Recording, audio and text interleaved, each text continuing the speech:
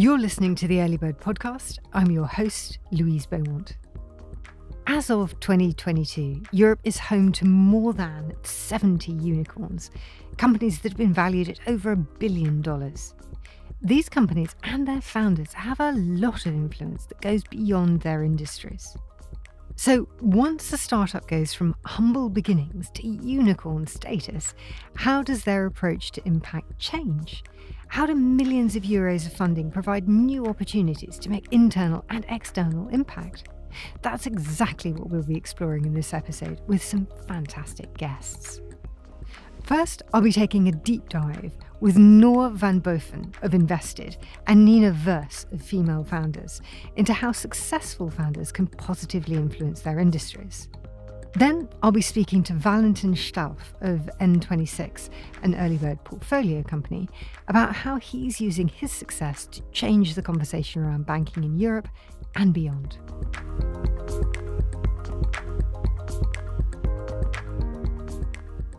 We start with our deep dive conversation, and joining us from Vienna in Austria is Nina Wöss, the co-founder and CAO at Female Founders.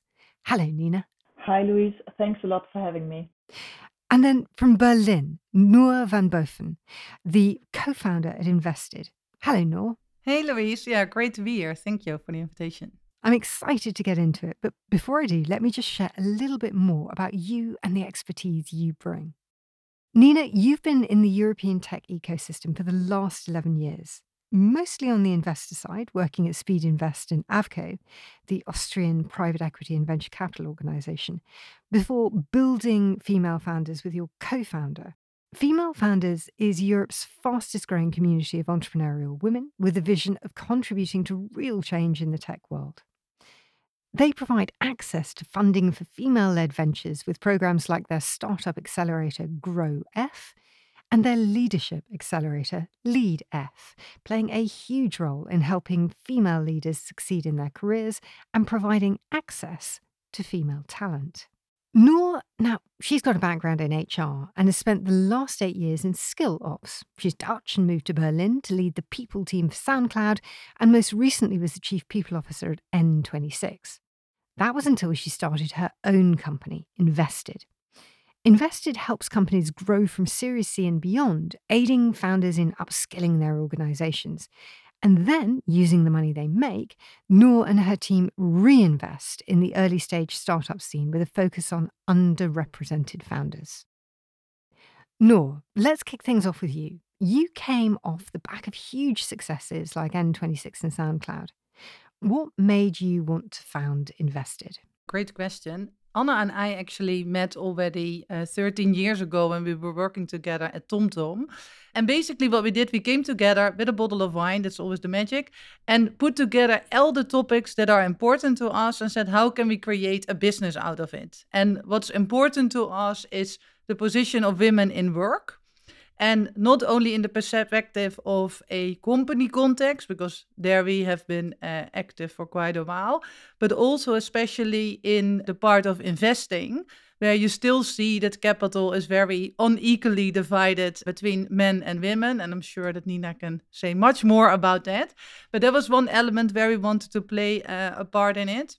And also on the second hand, we saw that if we both come from the people and talent space, that a lot of innovation is happening in that area. I think more companies start to recognize that they're not only an economical vehicle, but also a social vehicle. And you also see a lot of innovation happening to support that part of being an employer. And we wanted to combine the two, which leads to us consulting companies on how to scale and have a bigger impact as an employer. But at the same time, the money we make with that, we are reinvesting in the startup scene, again, focused on those innovations in HR, but specifically focused on the represented founders. What a brilliant concept. I'd love to know, Nina, what led you to establishing Female Founders? What were your first steps? So that's a very long thought process that went into this, to be super honest. My whole professional career, I spent in the startup ecosystem. And most of the time, I used to be an investor. And it's really very obvious with both groups that we're looking also at today, both lack diversity.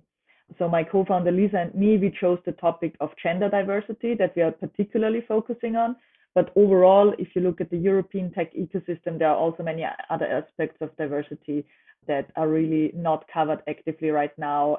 So what my co-founder and me did in the very early days is that we built an association that we ran on the side. And we started out with making sure that all the women that were already in the ecosystem back then started to get to know each other and to collaborate.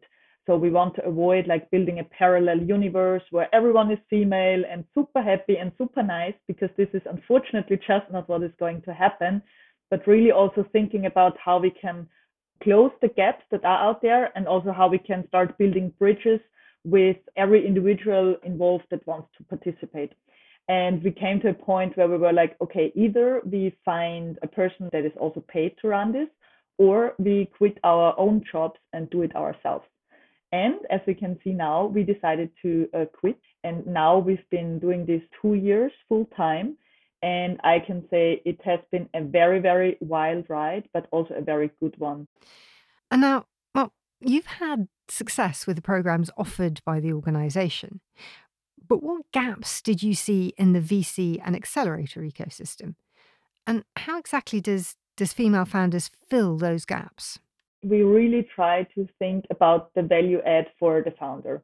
So when we, for instance, create new event formats, the main question that our team is asking itself is, what is the concrete learning that an attendee should have when she leaves the event?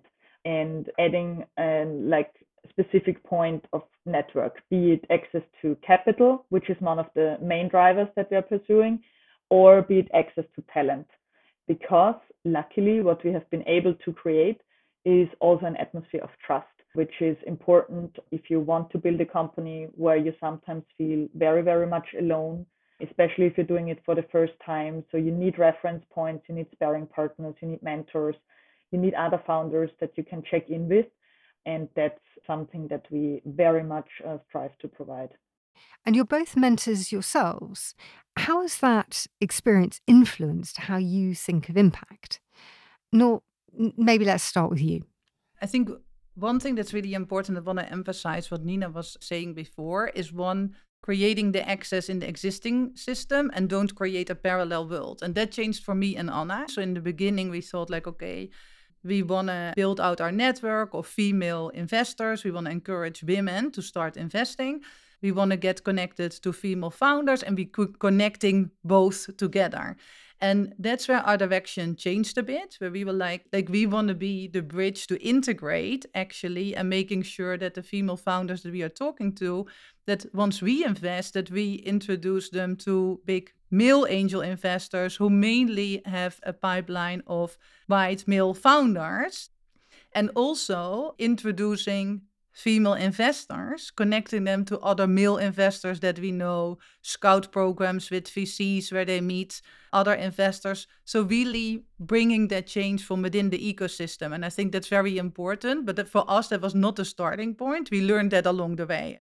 And the second thing is that what we really realized, because we experienced it ourselves, is one of the hurdles why there are less women active in the investment scene is that with every new system that you enter, a system is intimidating, right? If you move to another company or to another country, because the language is different, the behaviors are different, the patterns are different, you don't know them. And the world of investing and money has a very strong male connotation. So the language has been created in a male way of thinking, the systems, etc. And it's really intimidating. And for me and Anna, when we wanted to go in that world, it was also intimidating. But we thought, it helps when you're with two to say, we're not going to be intimidated. We're going to have calls with everyone that we know in the investment scene to explain to us how we understand the system. So we had call after call with literally a Google Doc and wrote down every word that we had never heard of, hang up the phone, Googled the words. And I still remember the first call that we had where we called each other afterwards. Oh my God, I understood the full conversation. Me too, high five. And once you know a system, it's actually not that intimidating. But one of the important things for us is that we also want to show women and share, and there are a lot of great initiatives already in the financial world that is demystifying this financial investment world to women. I think that's very important as well. And we experienced ourselves that once you know the language, that created a second passion that we didn't define originally, that we wanted to help to demystify that. So today, the discussion surrounding diversity is much more prevalent and mainstream than it was 5 or 10 years ago, when many of the continent's unicorns got off to their start. But have you seen an increased interest from Series C companies or from unicorns wanting to actually diversify their teams? Yes and no. So that's always very anecdotal, I have to say. But what we are seeing overall is also in terms of hiring and making sure that talented team members have access to knowledge and can learn, and also in order to get promoted. There are more and more scale-ups and unicorns that also actively, either in-house or with partners like us, make sure that diverse candidates get the same opportunities as other groups. So we can see that. Unfortunately, what we also see, I mean, if you look at all the big unicorns in Europe, that there are rarely any female co-founders yet.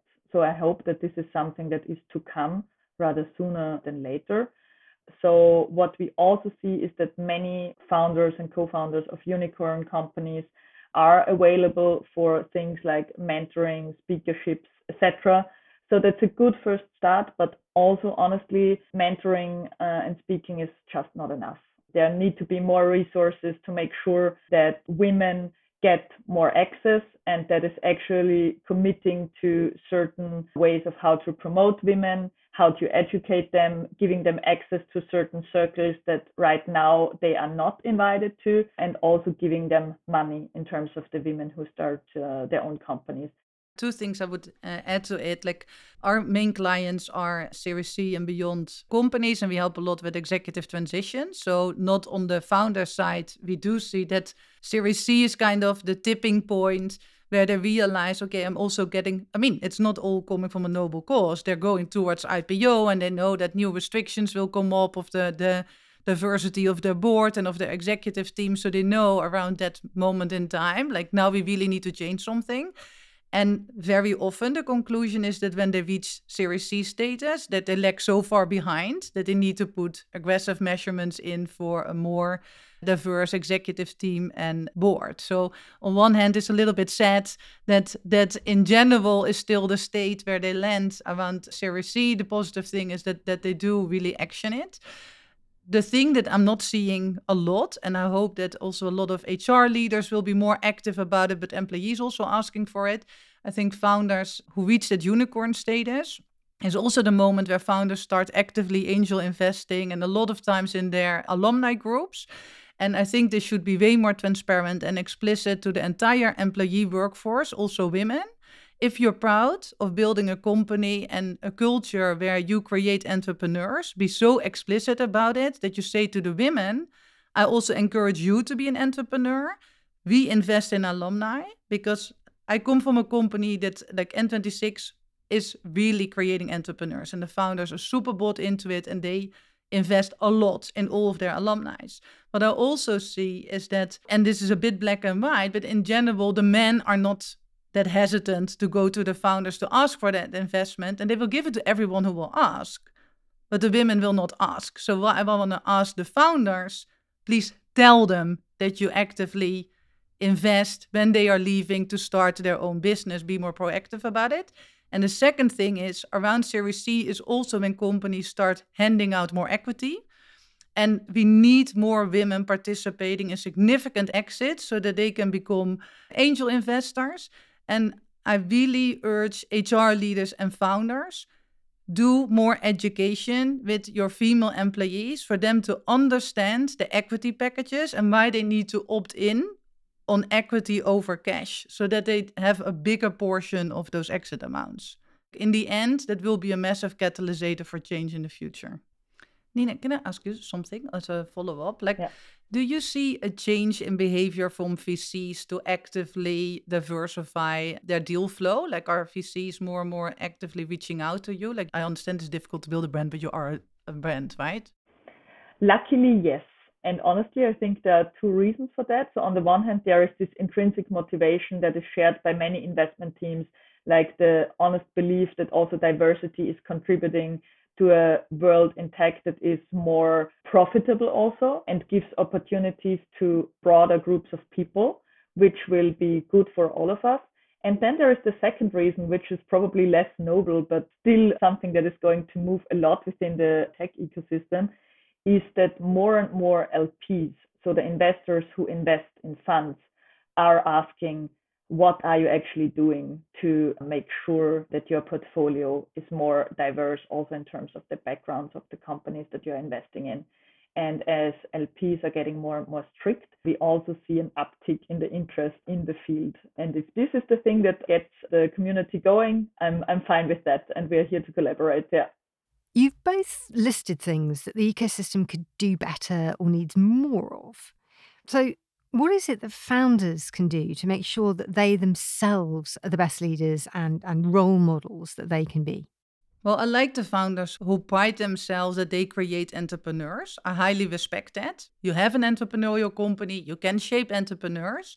But for me, the ideal founder is who not only enables the environment and reactively will support it, but who proactively stands out on ensuring that those opportunities are for everyone. And I think too often, I don't have any science background, but so it's basically my observations. Too often, the alumni starting the new companies are still people coming from privileged backgrounds, high education, McKinsey background, then go to these startups and then they're funded by the alumni. And I would love to see that those founders are passionate about being a role model for the people who don't come from that background and are underrepresented. So in my dream world, that founder stands up and says, you can all be an entrepreneur. I'm here for you. If you didn't have access to the right things, I will give it to you, because that's the passion and that's what I want to be my legacy. I think that's a very beautiful way to put it, and also something that is resonating a lot with me. I can definitely also add from my side that I always also try to avoid to have like these blueprint personalities that we promote, because I think that's exactly one of the problems that has led us to where we are right now. That also like the mainstream idea of an entrepreneur is something around Elon Musk. And that's just not attractive for many people out there who could become entrepreneurs, because putting people like him so much on the top of what we're doing is really preventing people from entering the entrepreneurship community, because they feel, okay, I'm so different than he is. I cannot achieve what he has achieved because he's just so much more skilled, accomplished, has a better network, etc. So I think people like him are one way of being successful in the ecosystem, and also thinking about what he has achieved is just impressive. But this is not the only way of becoming successful in the tech world and making an impact with the product and the company that you might be building. And that's also what we try to work on when we promote speakers and experts in our community, to make sure that we show also how different success can look like. And to show that this is also very important to see that regardless of age, where you're coming from, the specific education that you had, there is always a way to get started. Okay, I mean, Elon Musk's family became uber wealthy off of an emerald mine. Not many people are starting with that advantage when they begin their entrepreneurial careers. So that's a really good point. There are so many paths to success, and it's important to bring those stories to the forefront. But when you're both working with founders, what are some of the main challenges they face? How do you help them to realign and stay true to their initial goals, vision for their company? As a founder, in the beginning stage, you share with that group of people, that community that still connects, where do you want to go? And kind of the community makes it work.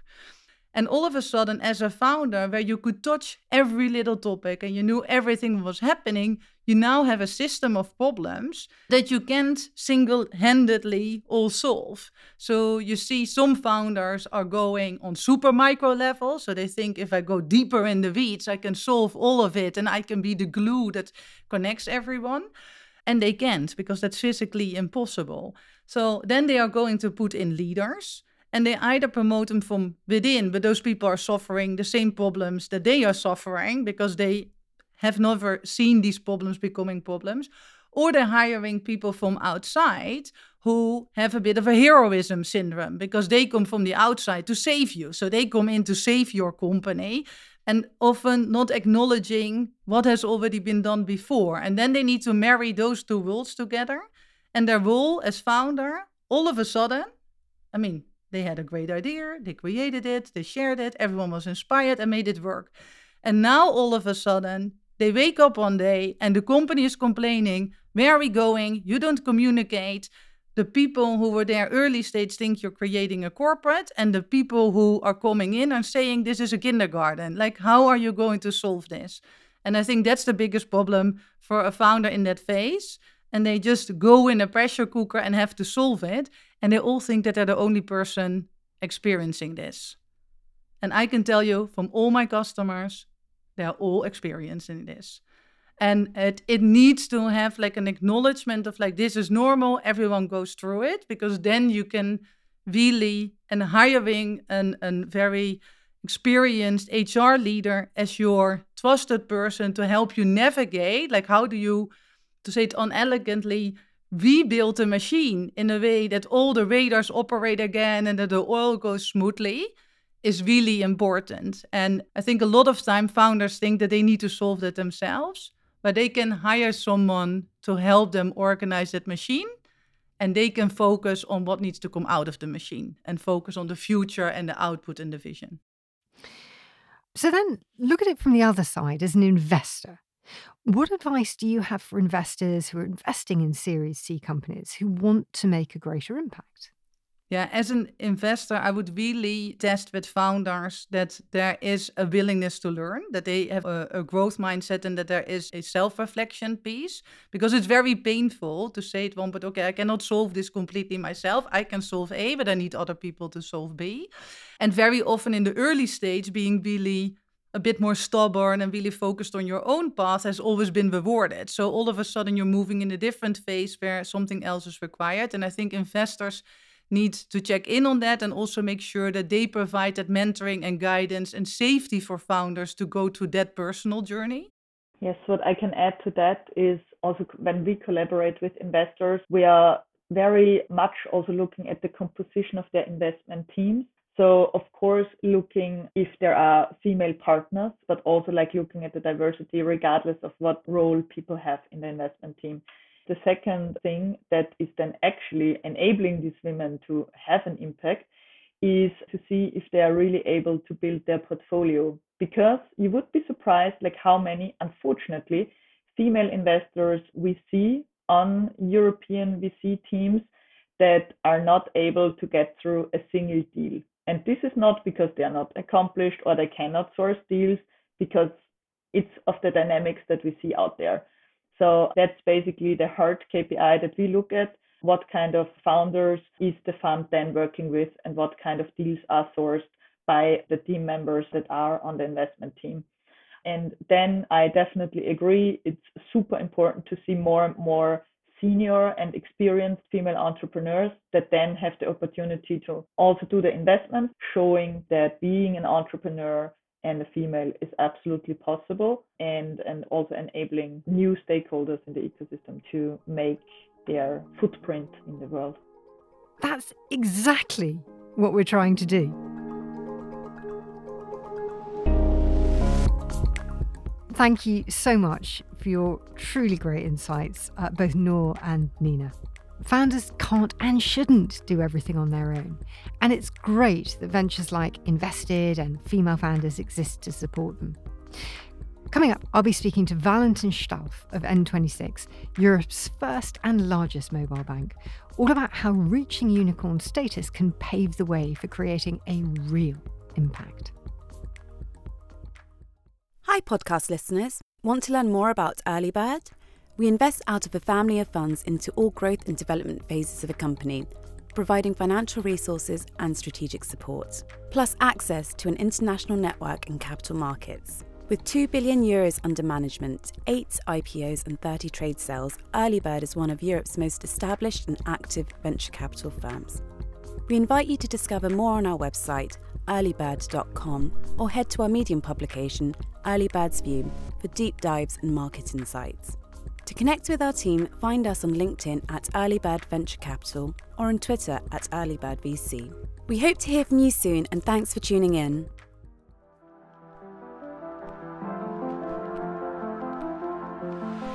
I believe that the startup organization is one of the greatest forms to make the world a better place. I think every moment in the history of business happens only once. Well into unicorn status, i.e. worth far more than just $1 billion. Today, N26 is the leading challenger bank in Europe.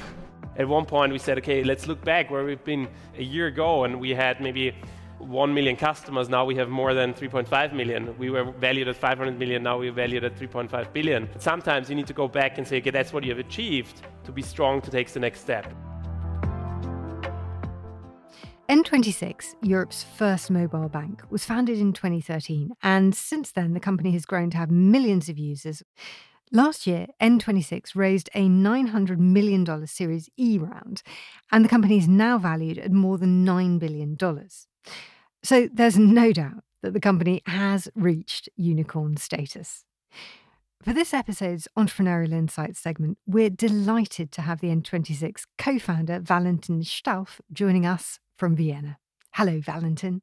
Hi, I'm super excited to join. I think a very cool series about impact, and looking forward to give some insights. Now, you're originally from Austria and spent a year at Rocket Internet here in Berlin after graduating from university back in 2011. It's there at Rocket Internet that you and your co-founder Max decided to start building something of your own. But why a mobile bank? Yeah, I think the banking industry is wrong in so many ways. There's so many things that people are fed up. At the same time, banks are also super huge companies. So if you look at some of the bigger banks in Europe, they have more than 100,000 employees. And so I think although a lot of the leading managers in banking, they understand the problems, but it's extremely hard to transform. And so in banking specifically, you have the unsatisfied customers as a result of very complex regulation and super huge companies. And together with the technological transformation, the smartphone actually being the branch today and not the branch anymore, and unsatisfied customers, that was exactly the right moment to go into banking. And when you first started N26, how did you and the team define impact? And how has your definition changed as the company's grown? Yeah, I think you need to actually measure yourself on the success that you have with customers in the beginning, because otherwise your company is gone.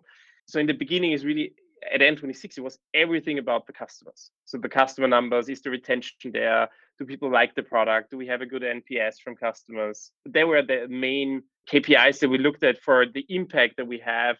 I think that the further you mature as a company, you have more opportunity also to give back some of the success you had in terms of the money you raised at one point or the profitability that you have. For me as an entrepreneur, it has been in the beginning extremely difficult still. It's very hard to say you donate €1 million if you only raised €1 million. I think now that we've raised much more than €1 billion, it's much easier. And for us, really the purpose is that we want to change people's relationship with money. And that is really the overall thing. But what we're doing is we're building a bank the world loves to use. And that's why we have the highest impact on a day-to-day perspective. And now that we're in a stage that we are really, I would say, a leading company in Europe in the digital space, we need to think, I think, beyond that. You mentioned that, as the company grows, the more you need to take an active stance. And that really, really does resonate. Your own influence as a founder has also obviously grown as N26 has expanded. So how do you leverage your own success to be a positive influence or example for others? Yeah, for me personally, impact, I think from an outside, we have been successful in what we've been building. And therefore, I think I'm also a person that a lot of people, or hopefully some people, take as an aspiration. So as an entrepreneur, I see myself as being inspiring, motivating people to do things. If you can change something, if you want to have that impact, and that can be in a business sense, but it can also be in a non-business sense. I've been studying half a year in Tokyo, and what I was always inspiring with the Japanese society is this people, they have their small shop for like 50 years, and it's the perfect job to buy a knife. And it's not about profit, it's about the perfect experience. And I think that's entrepreneurship, doing something that you love and bringing it to a different level and having customers that really love it. On the other hand, you need to, and what you said, taking a stand. Obviously, I want to take a stand in society matters, in things that matter for me. And I think a big thing is how we work together today. And when you go through our company, I think if you have a job at N26, I think it's just fun, hopefully. Your job is a big part of your life. And I think if we can be a change there, I think it's very important. But there are many more dimensions where you can have impact on. Oh, and something that Noor also mentioned during the deep dive was how much she enjoyed working for N26, precisely because it was about encouraging employees to become entrepreneurs. So I guess coming back to your initial why, how have you stayed true to your early motivations for founding the company, especially as you've just raised such a large funding round? I think it's about the value system that you have and the value system that you created, but you need to challenge it all the time. And you challenge it best with the people that you surround you with. It's always a balance between confidence in yourself and still checking if it's the right thing. Just because you're confident doesn't mean that you cannot say, okay, I need to think about that idea afterwards. You can challenge your own idea. Maybe you take a different decision. I think when you talk to other people, they would say, okay, I'm a very future-focused person. So for me, it's not very hard to take a different decision. And I think that is very important. On the other hand, it's also very challenging. But coming back to what we did in the beginning, and coming back to kind of putting the customer first, the customer for me is the ultimate truth in a certain value system. I think that's an excellent way of looking at it. The customer really is the ultimate truth. So, Valentin, the Series E funding round that you've raised is the second largest round ever raised in Europe. It made N26 the second largest bank in Germany, just 8 years after it was founded. So, listener, to put that into perspective for you, Commerzbank, the largest bank, was started in 1870. That's a 143-year head start. So beyond offering new products and new expansions, what are some of the things that N26 has done or will be doing with this Series E funding? The next step for us is really also talking about how do you save money. We've already done a lot of things there with our Spaces product and so on, but now going the next step in terms of how do you invest, how do you build future wealth, especially with the low interest surrounding that we have. The whole topic of how do you invest goes even further. It's about sustainable investment, impact investing. I mean, if you open up that, there is another whole journey. But I think in the end, I said in the beginning, we want to change the relationship with money as a company. And if we want to do that, the transaction piece is what changes your relationship because it gives you freedom. The investment piece, where you secure your future wealth. And if you can do that with the values that we think are important, sustainability, green investing, diversity investing, I think there's a lot of things you can do there. We are only in the beginning of uncovering, I would say, the next phase of that. So we'd be remiss if we ignore the fact that you're really quite a celebrity within this space and an inspiration to many. Has the success of N26 given you a platform as a founder, perhaps beyond banking? I'm also working in the advisory board of the University of Vienna. So that's also things that are important to myself. I think that's where we can have the biggest impact. Investment and entrepreneurship is something that I'm very excited about personally, and where I try to have an impact beyond kind of the business. So off the back of that, what advice do you have for founders at the unicorn stage and beyond? You have a duty to make your business successful, but you make the business successful in a way that is according to your values. And so that's things I think you should always try to connect the impact to what you're really good at. And that's normally your core business. Valentin, thank you so much for your time. Thank you very much. Thanks for hosting me.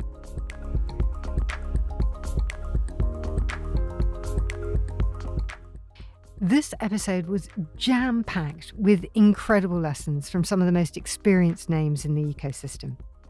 To recap, companies who've reached unicorn status and have thousands of employees can use their existing experience, their network, and their resources to make changes in new ways, like emboldening employees to become entrepreneurs themselves, or to use their product and expertise to solve real-world problems. Speaking of the real world, our guests don't want to create a parallel world where all investors and stakeholders are women or underrepresented founders. The change needs to come from within the ecosystem and operate in the real world. And one way to make this a reality is to tune up your HR and hiring practices. Make sure you're not simply hiring the heroes to fix your problems. Onboard people that are different from you, who think differently, because if everyone on your team holds the same opinion, your company can become really unproductive really quickly. So, who do our guests see having a real impact on society? For Noor, it's Wöss Coppens, founder and CEO at OpenUp. Wöss is on a mission to make psychological support available to everyone. He started an affordable private practice and expanded it to an international employee mental health benefits provider. For Noor, he's a founder who combines a really strong mission with drive and ambition. Nina had a few of her own, including Deepali Nangia, a co-founder at Alma Angels, an angel investor network. Deepali is also now a partner at Speed Invest, with the clear goal of investing in underrepresented founders and being super approachable and open. Another inspiration is Johan Hansman, a super angel with more than 40 portfolio companies. He is one of the biggest supporters of what Nina and the team are doing at Female Founders, both in terms of opening his network and looking into their deal flow. Valentin Stalf definitely has founders he admires, and he also looks beyond his ecosystem to politicians, to sports people, and even mountaineers for inspiration. Inspiring for myself and the impact on society and themselves is always also people that are super successful in sports and then afterwards transform that and are still inspiring for a whole generation. So we just had an offsite where the famous mountaineer Reinhold Messner was joining us. He's now, I think, 78 or something around that. And he's living for mountains. He's living for bringing mountains closer to people. And so I think that is inspiring to me. If people take their profession and bring it to people to give them inspiration for doing things that they would not have done before.